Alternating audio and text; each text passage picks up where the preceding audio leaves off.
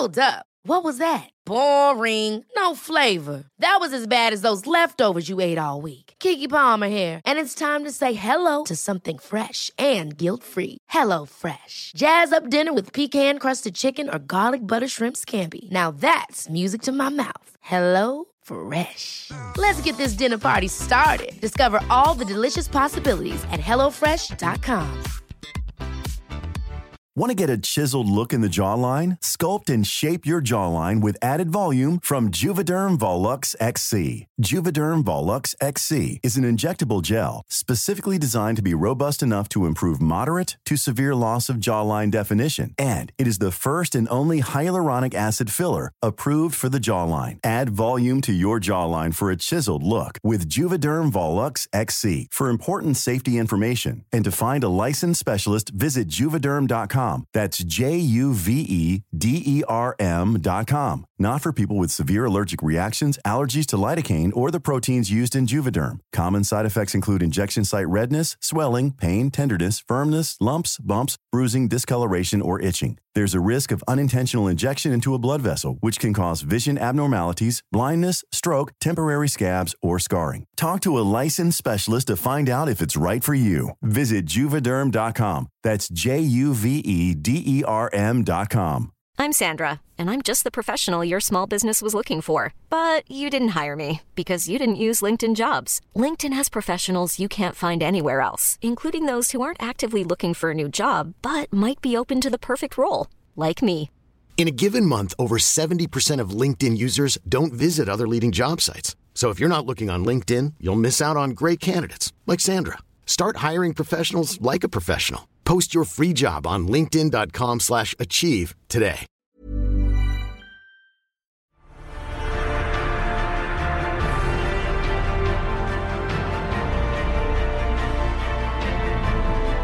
Hello, you're listening to a brand new episode of Popcorn Podcast with Lee and Tim, where this week we're discussing the MCU's Ant-Man and the Wasp: Quantumania, plus covering off all the latest movie and trailer news.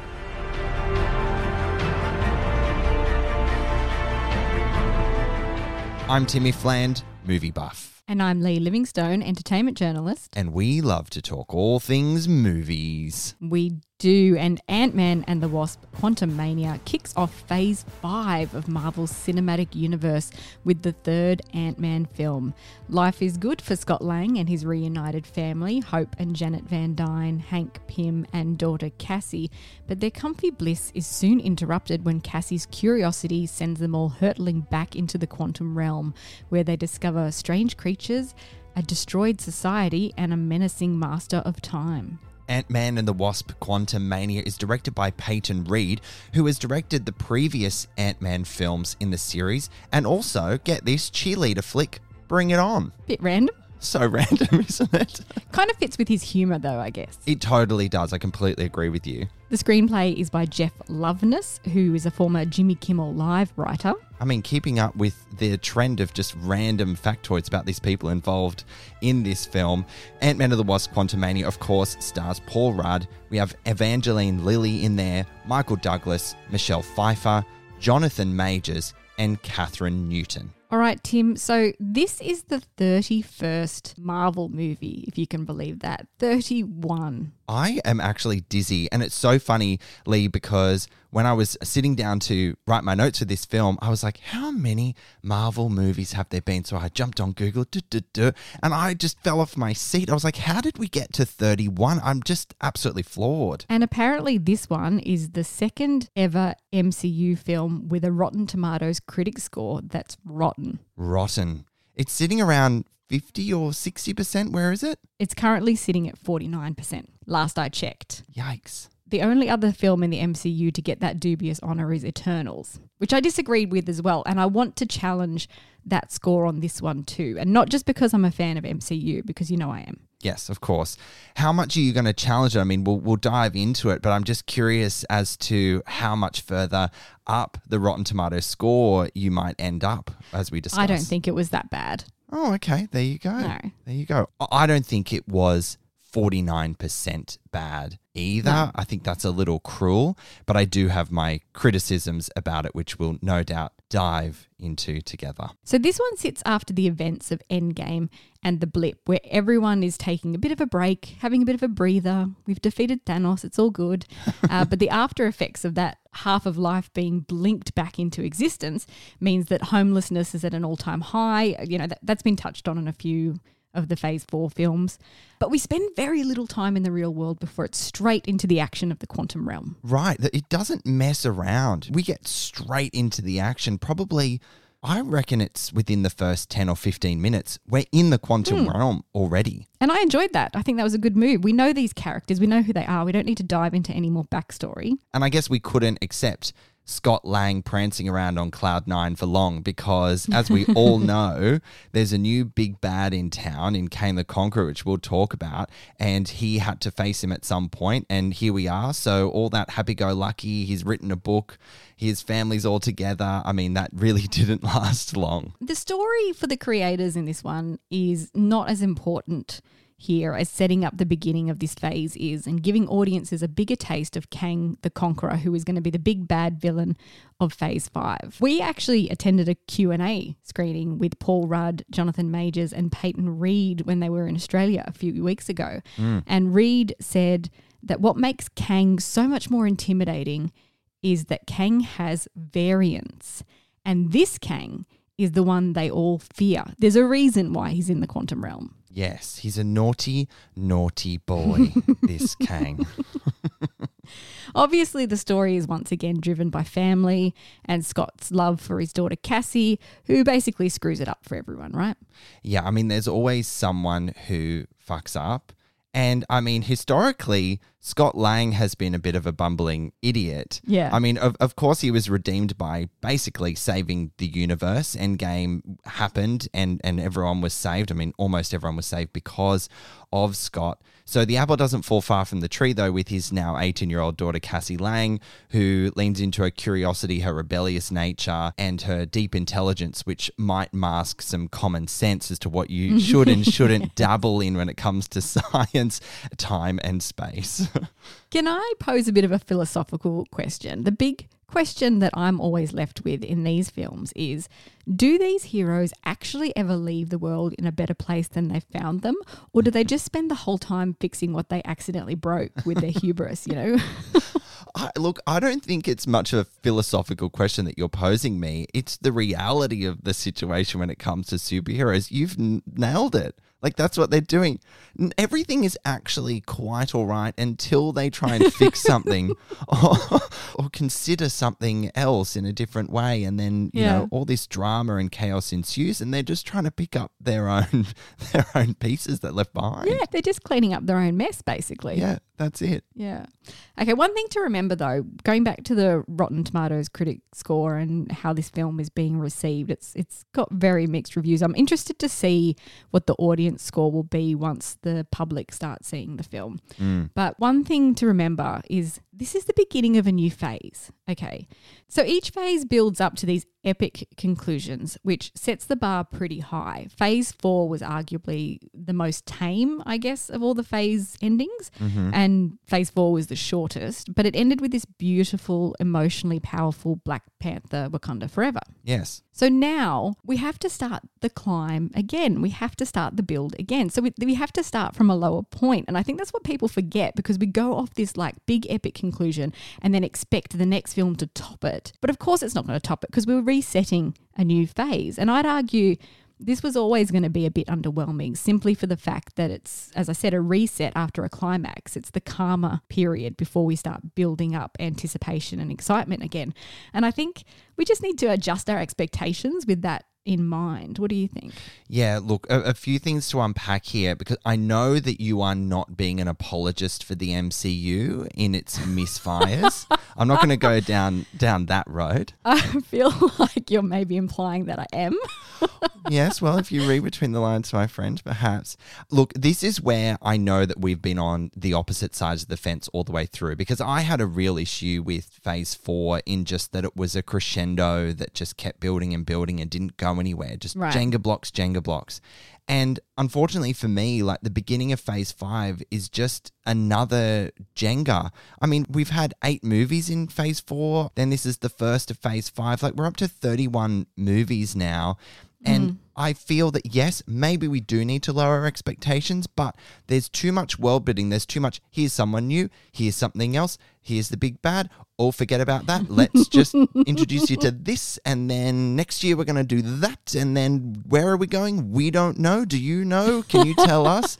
That's just what I'm feeling. And the real issue, I guess, with where I'm at with the MCU, and it plays out perfectly, like textbook example of how I feel in this one.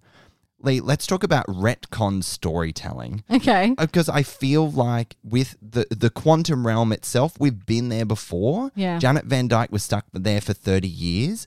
All of a sudden, we're meant to believe that the quantum realm lives and exists and breathes and is something completely different to what we've experienced before. You know, lines like, you said there was nothing down here. It's like, yeah, because there wasn't. And now we're meant to believe that, oh, actually, no, Janet has all these secrets and there's this whole world, and just run with us and we'll carry on, guys. But have we seen much of the quantum realm before? Like Scott kind of flew in there in, was it the first Ant-Man or the second? First. One or the other, yeah. Yeah, but it was so brief. And then he got stuck there for 5 years in our time, but it was only 5 minutes for him. So he didn't really get to see much of it. I feel like we haven't really seen the quantum realm before, so they can do that. Well, based on what we see in this movie, we really have never seen a quantum realm like this. And I'm going to agree with you, Lee. You bring up a very good point. Earth time, he was down there for 5 years, but he was down there for 5 minutes. What can you really explore down there in 5 minutes? I completely understand. But it feels so black and white to what we have seen and experienced before. I like the premise of Janet having these secrets and this double life over 30 years that she hasn't been able to or wanted to relive based on trauma with her family. I get that, but it just feels rather convenient to progress into Phase 5 and where we're headed with the MCU. I don't know. I can't get it out of my head. Speaking of Janet and her double life, I guess we'll talk about this a bit later, but Bill Murray's cameo, absolutely irrelevant and useless. Yeah, it was really annoying. What was the point of that? He was just being Bill Murray for 5 minutes and then that was it. I really don't think he was necessary to the story whatsoever. Very, very strange cameo there. Let's talk about the special effects for a second, because I think that's where the movie really shines. It jumps straight into the action, as we said, and it's obviously very special effects heavy because this fantastical world exists, you know, in time and space.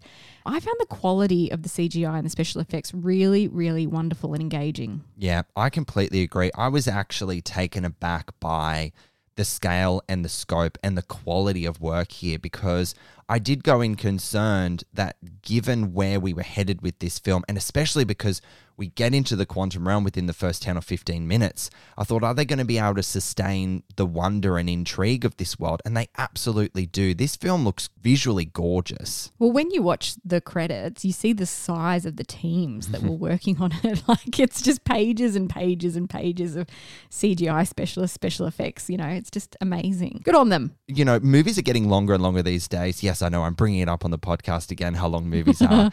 And, you know, we've been toying around the idea of, should intermissions come back? Is that a thing that we should reintroduce into the world of cinema? I reckon there should be an intermission during the credits. Like, just going off the back of how many people are involved in certain departments, you need to take a breath before you move into the next department sometimes. Yes. It's wild. Well, it's called a mid-credit scene. That's your intermission right there. Hey, there you go. It's been there the whole time. Yeah, they've turned the quantum realm into a colourful, vibrant world full of fantastical amoeba-like creatures. I guess it takes a leaf a little bit out of Thor, Love and Thunder's visual style. Yeah, and maybe a bit of Guardians of the Galaxy as well. It's deeply inspired by both of those stories and characters and worlds, for sure. Let's talk about the characters and performances, shall we? Of course, Scott Lang, played by the effervescent Paul Rudd. Are you blushing, Lee? I can see you blushing. Yeah, big Paul Rudd fans here. He's the accidental superhero who ended up saving the world. And now, of course, he's more sure of himself and he has purpose. He's taken a victory lap, if you will, and become a bit complacent. A bit complacent, that's it. And literally a victory lap at the beginning of the movie. Look, I love Paul Rudd big time, and he's been a real fun injection into the MCU ever since he was introduced back in, I feel like it was 2015. But here, I'm really excited because Ant-Man seems to have yet another crucial role leading up to the next Avengers film, especially because of his encounter with Kang. I mean, the next Avengers movie is called Avengers Kang Dynasty. Yeah. And but arguably, other than a few other characters, he's had that direct sort of byline into this big bad villain. So it's setting him up to have a bit of fun and maybe surprises with some of more of his dramatic tones, which we got flavors of in this movie. I mean, he is the central character, of course, but I was going to ask you if he was a bit underutilized because this is really the Janet Van Dyne show, really. Which, I mean, Michelle Pfeiffer, hello. Like, I had no issues with that. I was very surprised at how much of this film was about Janet. Yeah. And I loved that. But you are right. Is he shafted to the side? Yes, a little bit. But I honestly didn't have a problem with that because I'm such a fan of Michelle Pfeiffer, to be honest. Yeah, I mean, but the central theme of the movie is again family and Scott's connection with his daughter, Cassie. It's a family road trip, but quantum, if you will. So that was competing a little bit with the Janet Van Dyne Secret show. Yeah, I think this is another thing to discuss in that the story does juggle a lot of themes and plots. I mean, for most of the movie, you're following Lord of the Rings, The Two Towers sort of narrative where characters get split off and you're following their own journeys. Yeah. Obviously, don't think it succeeded as successfully as Peter Jackson and his team did, but it is balancing a lot of balls up in the air for sure. I did love seeing Michelle Pfeiffer in more of an action role. Yes. She gets some stunts, doesn't she? And She does. she's 64 years old. I loved it. Everyone else is just along for the ride. Basically. Michael Douglas, who of course returns as Hank Pym, doesn't have a lot to do this time. No. But as we said, it's a family adventure, so he's along there with his aunts. He loves his ants, doesn't he? He loves his aunts. He's such an ant guy. God. Yeah, he was. And I mean, did he have much of a purpose in this movie? Not really. He was a footnote. He looked like Michael Douglas was having quite a lot of fun with what he was given to do as well, Yeah. which was nice. I mean, I liked how they elevated Michelle Pfeiffer so much, and then Michael Douglas was kind of just doing some wacky shit in the corner of the frame every now and then. It was quite fun. Some wacky shit. I love that. We've also got Hope, played by Evangeline Lilly, who is revitalizing the family company and smashing goals like the boss that she is. Yep. But she's struggling with the reality of having her mum back and not having that instant open bond that she fantasized about. You know, she's been waiting for her mother to come back for 30 years and she envisioned that they were going to have this wonderful open relationship and spend all their time braiding each other's hair and talking about secrets and stuff. And Janet has these massive secrets that she's keeping from the whole family. Yeah, it's a huge barrier in building or rebuilding that relationship between mother and daughter because Hope was like a young girl when her mum disappeared into the quantum realm. So considerable amount of abandonmentship has been felt with her. And so you do feel that sort of that struggle that Hope is having, thinking that she's rebuilding this relationship with her mum, yet she's been holding all these secrets that ultimately put the whole family in danger and they have no choice but to work together. So that family dynamic is quite interesting in this film in multiple layers. We've also got Jonathan Majors making his return as Kang, although a different Kang, I believe, than what we saw in Loki. Yes, because that was a variant and this is another variant I of think so, Kang. yeah. So it is a different Kang, you're right. Jonathan Majors does make a thrilling villain, although you don't really get to feel how seriously dangerous he is in the performance until towards the end when that real viciousness and brute force comes out, which for most of the film I felt he was a bit overhyped. Oh God, yeah. I mean, especially like when we sat in on the Q&A, Jonathan Majors was saying how he brought himself on set with hype music, like Kang is here sort of thing. And it's interesting you say that, you know, he was quite one note for about 80% of the movie until he got a little cranky at the end. And I was like, but I didn't get the vibe of this guy coming on set with big hype music because he was very conserving his energy. He was intimidating, but I didn't really feel scared of him. I think that's a creative choice in the performance too, because they say, you know, that this Kang can experience every timeline, all at once, beginning and end of time. He knows everything that's going on. So how do you convey someone like that who has so much going on inside his brain? And I guess the route that they went down was that he's a bit more conservative. Which I guess is unsettling, knowing how powerful from a knowledge and insight perspective that he is, that he can just walk around and be super calm at all times. But hear me on this one, Lee. Maybe I'm going in the absolute ridiculous territory, which I tend to go. But so a formidable villain, ? For me, because perhaps because we've seen multiple variants of Kang with Loki and now this one, I worry that we're venturing towards Nutty Professor territory than anything else. Nutty Professor. Like, do you hear me? I don't know. I'm worried. Yeah, now that you've said that. I see what you're saying, yeah. Yeah, I mean, it's going to be a tough one because you kind of need that one. Yeah. That's just really the really bad one, which I think this Kang is. Like I said, there's a reason he's been banished to the quantum realm. One character who needs special mention, and we didn't say this at the top of the episode, but we'll put it in the show notes. Always no spoilers in our episodes. We're not going to spoil anything here, but this is in the trailer. So one character needs special mention, and that's MODOK. He makes his official MCU appearance in this one, but there's a big twist to him that I'm not going to spoil. For those unfamiliar, which was you, Tim, yes? Completely in the dark. MODOK is a mechanized organism designed only for killing. He was a man who underwent extreme medical experimentation to increase his intelligence, and it works. He turns into an evil genius, but he ends up with a freakishly large head and a stunted body, so he has to kind of fly around with this machine. And they've gone in a very different direction with the character, which I think is really going to divide audiences. What do you think? Yeah, I hated it. You hated it? Yeah. Yeah. Purely because I was like, it felt too bizarre. And maybe it's my lack of understanding on the MODOK character and what he's about. But it felt really bizarre and strange. And I felt like he overstayed his welcome. And it started to edge towards the try-hard humor that overstated its welcome so much in Thor, Love and Thunder. How did you feel about this? Because I'm curious. They use him as comedic relief, and I think it's a big fan service moment for the people who know who MODOK is.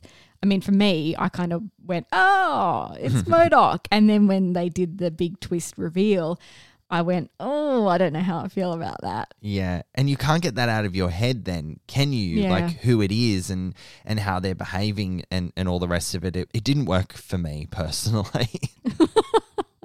Let's move on to the costumes and the design of this world. Okay, we mentioned it's very colourful, but it's also really reminiscent of Star Wars in its costuming and design. Yes. Did you feel that at the time, or was that something that you'd read after and then went, oh yeah, actually it did, because that's what it was for me. I felt it was very obvious.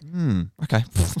Yeah, to me it hit me in the face like a wet fish. We see beings that look like sand people or Tusken Raiders. Yeah. And some of the characters wander into this secret cantina-like watering hole, which is very much like Star Wars with all these different like variable characters all there doing their business under the table. It was very, very Star Wars. All you needed was... Exactly.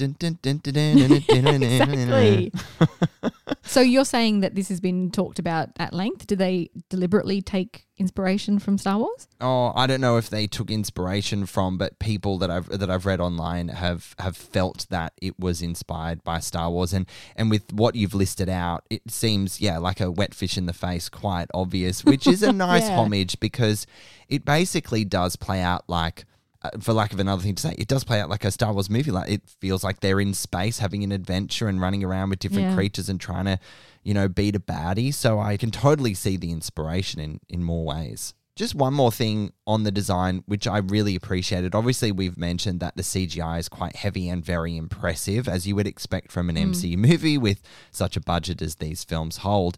But I really appreciated the attention of the art department in building out really tangible, real sets for the actors to play in, which might sound odd when you've watched the trailer and you're seeing how much is CGI, but a lot of it is they're in those spaces, and it adds a really interesting aesthetic layer, which I really loved. I think Kang's costume as well was really interesting. Yeah, I don't know about that. No? What are your thoughts on it? I thought there were too many layers to it. I thought, is he trying to be a Scotsman with the kilt, or is he trying to be a baddie with the cape? And what's with the glowing helmet over the face thing? I don't know. It was just, it didn't seem to gel together for me in terms of all the parts. Right, okay. He looked a bit out of place, do you think? Well, I mean, maybe on purpose. Yeah, well, in the design of his costume, they've taken inspiration from, I think it's called the Celestium, like the timeline waves that we've seen before. And there was a lot of that in his costuming and his little ship that he crashed into the quantum realm with. Yeah, there were some synergies across the design which were really cool. And it felt a lot like the circles and stuff that we'd seen in Eternals as well. So I wonder whether that's coincidence or on purpose in some way, that it's connected with maybe that story or those people, or maybe I'm looking into it too much. I think visually it looked really beautiful, but that's probably what the most that it had going for it. Is that what we're coming to conclusion? Well, yeah, that's where I'm headed here. Yeah. Tell me more. Wrap up. Okay. So Phase 5 of the MCU has stumbled out of the gate with this one. The biggest takeout for me was that while watching it, I didn't feel any great sense of excitement. And as I walked out, I had already moved on. This is a growing trend with MCU films for me, and it's sad. Just like a character in the film explains, I have holes, so does the story, and you are left with a generic MCU film masked as an Ant-Man film, used as a vessel to set up even more context before anything happens. This has been going on for some 8 films and countless TV shows now, and I'm just a little fed up, Lee. Yeah. Is the beat ever going to drop? I'm going to rate Ant-Man and the Wasp: Quantumania 2.5 popcorn kernels. Well, there you go. I guess with Phase 4, we didn't talk about this before, but Spider-Man No Way Home was kind of the pinnacle of Phase 4, and it was right in the middle of it, wasn't it? Yeah. It was just thrust in there, blew everyone away, made a whole bunch of money, and then we kind of just go off into mediocre territory again. That would have been a good ending to Phase 4, I reckon. Completely agree. All right, Lee, what's your wrap-up of Ant-Man and the Wasp? Okay, ultimately, it's tough to find the balance between the humour and the lightness of this character and the darkness of a Kang that they are setting up as this phase's overarching villain, who is meant to rival Thanos as the worst that anyone has ever faced. That does remain to be seen for me, but what is interesting is they've taken one of the less obvious comic book characters and turned him into one of the most popular. He is incredibly popular, and they're already talking about a 4th film. I enjoyed Quantumania for its spectacular special effects and easy entertainment. I'm giving it 3 popcorn kernels out of 5. Well, there you go, guys. Ant-Man and the Wasp: Quantumania is in Australian cinemas from February 16. Millions of people have lost weight with personalized plans from Noom. Like Evan, who can't stand salads and still lost 50 pounds. Salads generally for most people are the easy button, right? For me, that wasn't an option. I never really was a salad guy. That's just not who I am. But Noom worked for me. Get your personalized plan today at Noom.com. Real Noom user compensated to provide their story. In 4 weeks, the typical Noom user can expect to lose 1 to 2 pounds per week. Individual results may vary. Ever catch yourself eating the same flavorless dinner 3 days in a row? Dreaming of something better? Well, HelloFresh is your guilt-free dream come true, baby. It's me, Keke Palmer. Let's wake up those taste buds with hot, juicy pecan-crusted chicken or garlic butter shrimp scampi. Hello Fresh. Stop dreaming of all the delicious possibilities and dig in at HelloFresh.com. Let's get this dinner party started.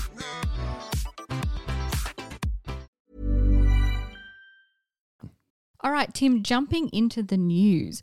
Following the popularity of other slasher franchise revivals such as Scream and Halloween, another sequel to I Know What You Did Last Summer is reportedly in the works, with Jennifer Caton Robinson, who co-wrote Thor: Love and Thunder, set to direct. I just love how you said the name of that film, Lee.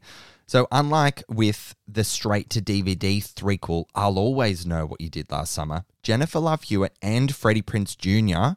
are expected to reprise their roles from the original and its sequel, I Still Know What You Did Last Summer. How good is that? Yeah, it's good that they're coming back. It makes sense. So it's too early in development for any details about the film, but apparently Sony were reportedly blown away by the story pitch from writer Leah McKendrick. So watch this space. Watch this space. I just hope she doesn't lean too far into her Thor Love and Thunder co-writing and also is not too inspired by how the David Gordon Green Halloween franchise came to a head. Jesus Christ. All right, fam, we just have to talk about the Fast X trailer that dropped this week. Now, this film is actually the first chapter of a series 2-part finale with Fast and Furious 11 as the final installment. So, what are we in for with this part 1 finale, Lee? Well, okay, over many missions and against impossible odds, Dom Toretto, played by Vin Diesel again, and his family have outsmarted, outnerved, and outdriven every foe in their path. Now they confront the most lethal opponent they've ever faced, played by Jason Momoa. He's a terrifying threat that emerges from the shadows of the past, fueled by blood revenge. He's determined to shatter this family and destroy everything and everyone that Dom loves. Forever. Yeah, riveting. Jesus, how dramatic. I mean, speaking of retcon storytelling, like with the MCU, it's like, oh, there's been this big bad here all along that has planted all these seeds of destruction throughout. Well, what did we think of the trailer, Lee? Because, you know, this film reportedly cost US $340 million to produce. Oh, my Lord. That is a lot of coin. It's no surprise though, right, with how many actors are in this franchise and the pay packets they must be taking home. Yeah. I will say I'm really excited to see Jason Statham back in this franchise. Yeah, me too. He's been welcomed back in. Yeah, but Dwayne Johnson is definitely still on the out. And apparently Vin Diesel is trying to get Gal Gadot back into the franchise because she featured a couple of films ago, which would be huge because she's had a massive career ever since her time in the franchise. Didn't she die in the franchise? Oh, well, people have died in Fast and Furious and they've somehow found a way to bring them back, so I'm not worried. Yeah. I was really excited about the trailer. It's full of energy, it's full of driving, it's full of stunts. It's giving us a taste of what we love about Fast and the Furious. That's right. And I can see every dollar of that $340 million on screen, that's for sure. Yes, in smashed cars. Yes, that's it. Maybe they need some tits from Michael Bay because when you spoke to him, he gets given cars to smash up. So I wonder if that's the situation with Fast and Furious. So Fast X speeds into Australian cinemas in May. We don't have long to wait. Not long at all, Lee. Well, on to the next epic trailer of the week. We finally got the first trailer for DCEU's The Flash. I can't wait to talk about this one with you. Now, let's get our heads around first the plot of this one, because it is promising to be quite the ride indeed. So the tagline reads, "Worlds collide in The Flash when Barry Allen uses his superpowers to travel back in time to change the events of the past. But when his attempt to save his family inadvertently alters the future, Barry becomes trapped in a reality in which General Zod has returned and there are no superheroes to turn to." Oh, shit. Oh, no. Oh, no. That is, unless Barry can coax a very different Batman out of retirement and rescue an imprisoned Kryptonian, albeit not the one he's looking for, ultimately to save the world that he is in and return to the future that he knows. Barry's only hope is to race for his life. Now, I know you were kind of avoiding watching this trailer because I told you they give a lot away. I wonder what they're keeping for the film, because we see Michael Keaton's Batman, which was speculated, of course, and we knew he was going to be in there somewhere, but he seems like he's got a really prominent role. Yes, which excites me to no end, Lee. It does, but they've really given us a lot in this trailer, don't you think? Yeah, I completely agree. And I lasted, well, when was Super Bowl day? That was Monday our time. I think I lasted 2.5 days. And I was like, no, I've got to throw this trailer on. Because I did say, I was like, nah, I'm not going to watch. I'm nervous. I don't want to. I was like, oh, all right, let's just throw it on. I just can't. FOMO was too fucking real for this one. We've been wondering a long time about this film because obviously there's a lot of behind the scenes controversy with Ezra Miller and then all the changes with the DCU leadership and James Gunn taking over. It felt like this film was just going to be a mess that they just kind of sweep under the rug. But now with the trailer, everyone is just salivating and can't wait for it. Yeah, I mean, James Gunn himself, and I mean, he serves out his own Kool-Aid, I guess, so take this with a grain of salt, but he has said it's one of the best superhero movies ever made. So he's excited, and it is being used just to remind you listening that this is going to serve as the universe reset of Yeah. the DCU. So a lot's going to go down in this one, and it's then going to set us up for what's to come. One thing that bugs me that's a little nitpicky is in the trailer, okay, we get two Barrys. So we get past Barry and future Barry that's travelled back to the past, Yeah. working together. And he constantly refers to himself as Barry. Now, if you were going to meet yourself and you're sitting there talking, there's no one else in the room, do you use the name? Do you know what I mean? Like, would you be like, oh, Tim, what are you talking about? Like, you'd just be like, what are you talking about? Well, I mean, okay, this has just popped into my head.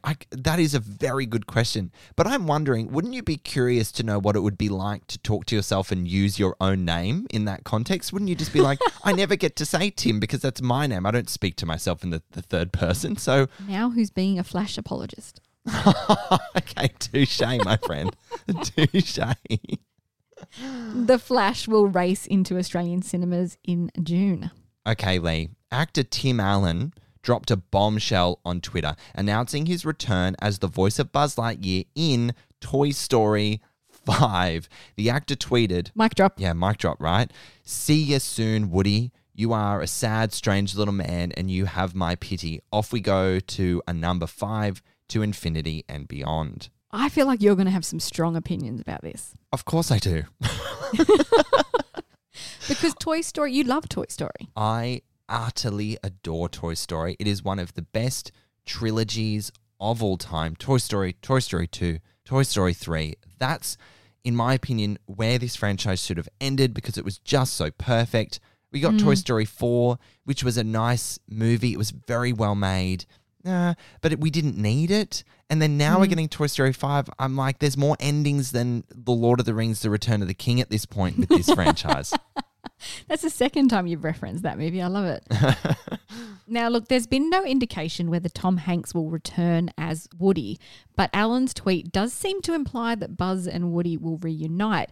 And with the backlash of Chris Evans being cast as Buzz in Lightyear, it would be an ill-advised move to recast the voice of Woody. I think so, alongside Tim Allen's Buzz. They need to get them back both. Yeah, read the room, Disney. That would just be an utter disaster if they got like Colin Hanks as the voice of Woody instead of Tom. So Disney CEO Bob Iger confirmed the news, adding there would also be sequels in the works for Frozen and Zootopia.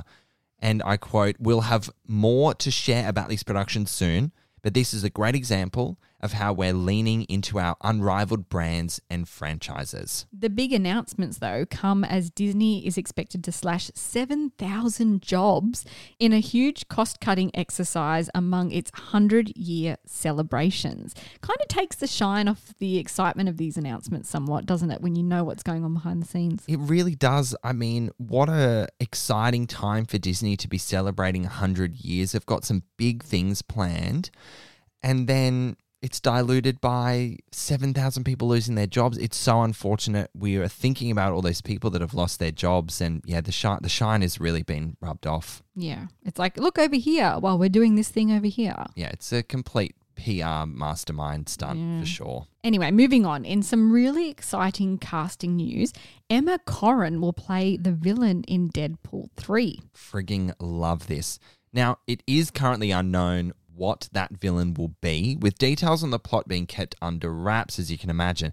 But what we do know is that it will be the first Deadpool film officially set in the MCU, with Sean Levy directing. Before we move on, what do you think of the casting of them as a villain? Because we've seen Emma Corrin in The Crown, obviously, and My Policeman recently.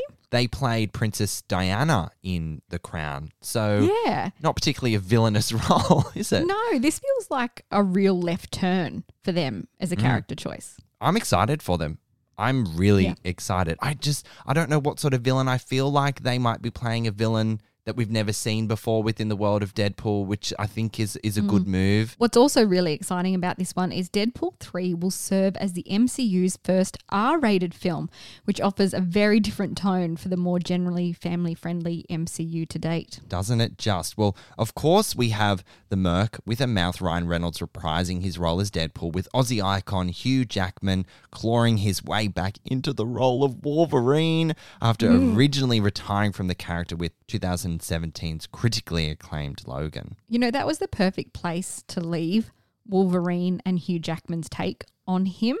But I'm also so excited to see these two on screen together because of all that banter and that really fun rivalry that they have off screen. Honestly, I think it's going to play out as one of the best on-screen chemistry performances of recent time. I've got high hopes for this. I completely agree with you, Lee. Logan closed the chapter on Hugh Jackman's role as Wolverine so beautifully, but I'm so torn because I just can't wait for him to return. Like, I'm actually totally okay with it. Yeah, me too. All right, friends, that wraps up another episode of Popcorn Podcast with Lee and Tim. We covered Ant-Man and the Wasp: Quantumania, which is in Australian cinemas from February 16. Thank you so much for joining us again. And we'll catch you next time. We are now on YouTube, guys, where you will find our latest celebrity video interviews. Simply search Popcorn Podcast with Lee and Tim and make sure you subscribe so you don't miss a single one.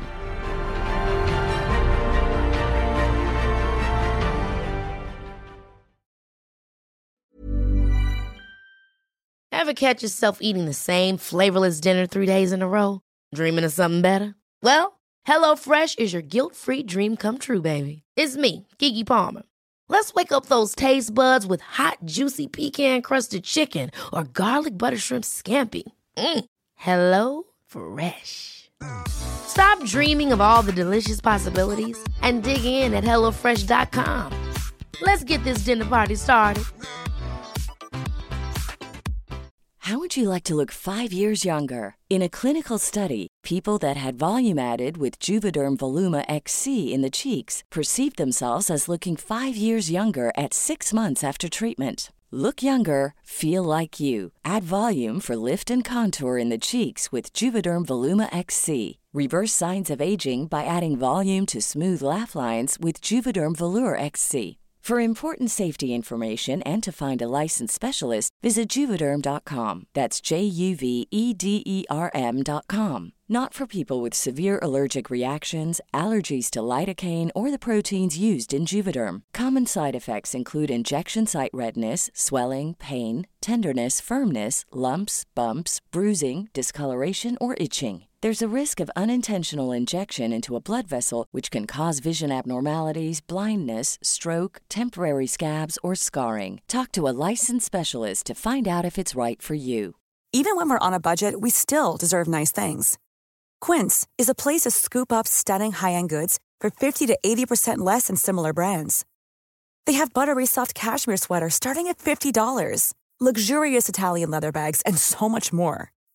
Plus, Quince only works with factories that use safe, ethical, and responsible manufacturing. Get the high-end goods you'll love without the high price tag with Quince.